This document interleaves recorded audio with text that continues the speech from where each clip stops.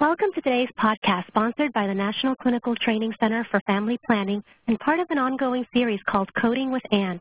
The National Clinical Training Center for Family Planning is one of the training centers funded through the Office of Population Affairs to provide training to enhance the knowledge of family planning staff. Our guest speaker is Ann Finn from Ann Finn Consulting, LLC. Ann is a healthcare reimbursement consultant and a national trainer with many reproductive healthcare organizations. Welcome, Ann. Thank you, and welcome to my new listeners, and welcome back if you have listened to other podcasts in our Coding with Ann series. We're very excited by the great response from our listeners to date, and that we are able to offer these short, focused coding sessions to provide you with some tips and guidance to ensure that you are able to efficiently capture and code for your services in order to be paid appropriately. Today's podcast will focus on some common ICD-10 diagnosis codes and guidance for STD and HIV screening visits. Let's start with reviewing what the ICD-10 CM official guidelines for coding and reporting for fiscal year 2018 define screening as. Screening is the testing for disease or disease precursors in seemingly well individuals so that early detection and treatment can be provided for those who test positive for the disease. The testing of a person to rule out or confirm a suspected diagnosis because the patient has some sign or symptom is a diagnostic examination, not a screening. In these cases, the sign or symptom is used to explain the reason for the test. A screening code may be a first listed code if the reason for the visit is specifically for the screening exam. It may also be used as an additional code if the screening is done during an office visit for other health problems. A screening code is not necessary if the screening is inherent to a routine examination, such as a pap smear done during a routine pelvic examination. Should a condition be discovered during the screening, then the code for the condition may be assigned as an additional diagnosis. The Z code indicates that a screening exam is planned. A procedure code is required to confirm that the screening was performed.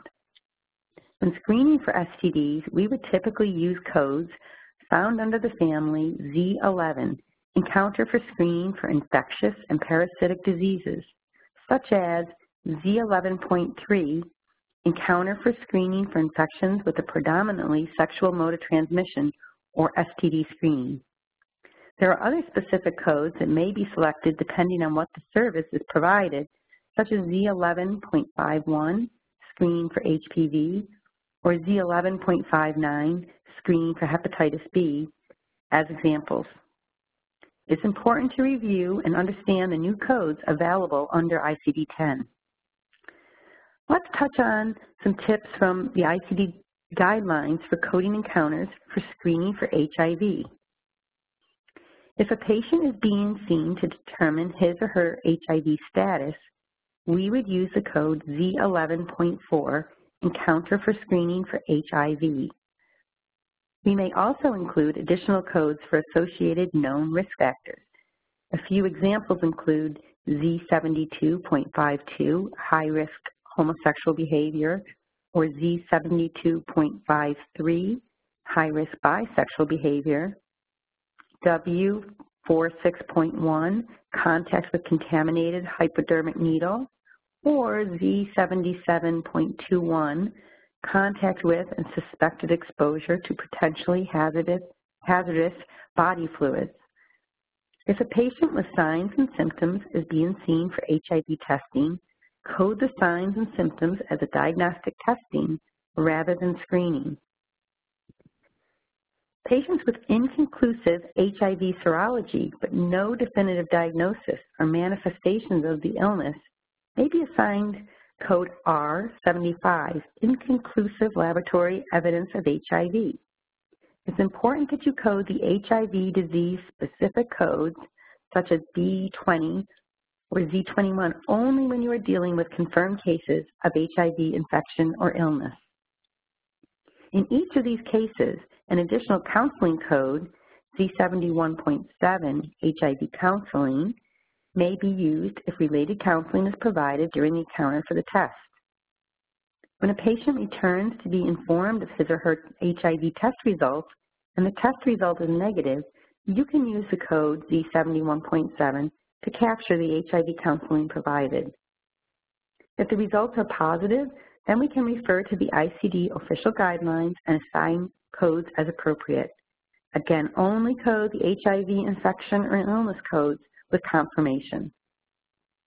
People often ask me, when should they use history codes, such as family history of or personal history of codes? According to the ICD-10 guidelines, there are two types of history Z codes, personal and family. Personal history codes explain a patient's past medical condition that no longer exists and is not receiving any treatment, but that has the potential for reoccurrence and therefore may require continued monitoring. Family history codes are for use when a patient has a family member or members who have or had a particular disease that causes the patient to be at a higher risk of also contracting the disease. An example is Z83.0, Family History of HIV Disease. Personal history codes may be used in conjunction with follow-up codes, and family history codes may be used in conjunction with screening codes to explain the need for a test or procedure. History codes are acceptable on any medical record, regardless of the reason for visit. A history of an illness, even if no longer present, is important information that may alter the type of treatment ordered. An example of a code we might use for a patient that has a personal history of a sexually transmitted disease would be Z86.19. What if the patient presents because they came in contact with someone with an STD? Category Z20 indicates contact with or suspected exposure to communicable diseases. These codes are for patients who do not show any sign or symptom of a disease, but are suspected to have been exposed to it by a close personal contact with an infected individual or are in an area where a disease is epidemic. Examples of this include Z20.2, contact with and suspected exposure to infections with a predominantly sexual mode of transmission for STD screening, or Z20.6, contact with and suspected exposure to HIV. Contact and exposure codes may be used as a first listed code to explain an encounter for testing, or more commonly as a secondary code to identify a potential risk. What are status codes and how are they different from a history code? Status codes indicate that a patient is either a carrier of a disease or has the sequela or residual of a past disease or condition. A status code is distinct from the history code. The history code indicates that a patient no longer has the condition. An example would be Z21, asymptomatic HIV infection status. This code indicates that the patient has tested positive for HIV, but has manifested no signs or symptoms of the disease. So let's look at a common scenario together. Steve, a 22-year-old patient who is new to the clinic, has learned that his partner has had other partners and is now being treated for gonorrhea. He is asymptomatic, but requests to be screened for an STI. Urine samples are taken for the necessary tests, including gonorrhea and chlamydia. He's also given an HIV rapid test, which is negative. The clinician counsels Steve on sexually transmitted infections and ways to reduce transmission and exposure for 8 of the 13 minutes of the clinician's face-to-face encounter. Steve is going to return later in the week for his test results. What ICD-10 diagnostic codes would we need for this visit? Since Steve is being tested based on potential exposure to a disease from his partner, we may use the code Z20.2, contact with and suspected exposure to infections with a predominantly sexual mode of transmission, for the counseling and assessment, and for the gonorrhea and chlamydia tests that are ordered. We would also include the code Z11.4 HIV testing to support the medical necessity of the HIV rapid in-house test that was performed.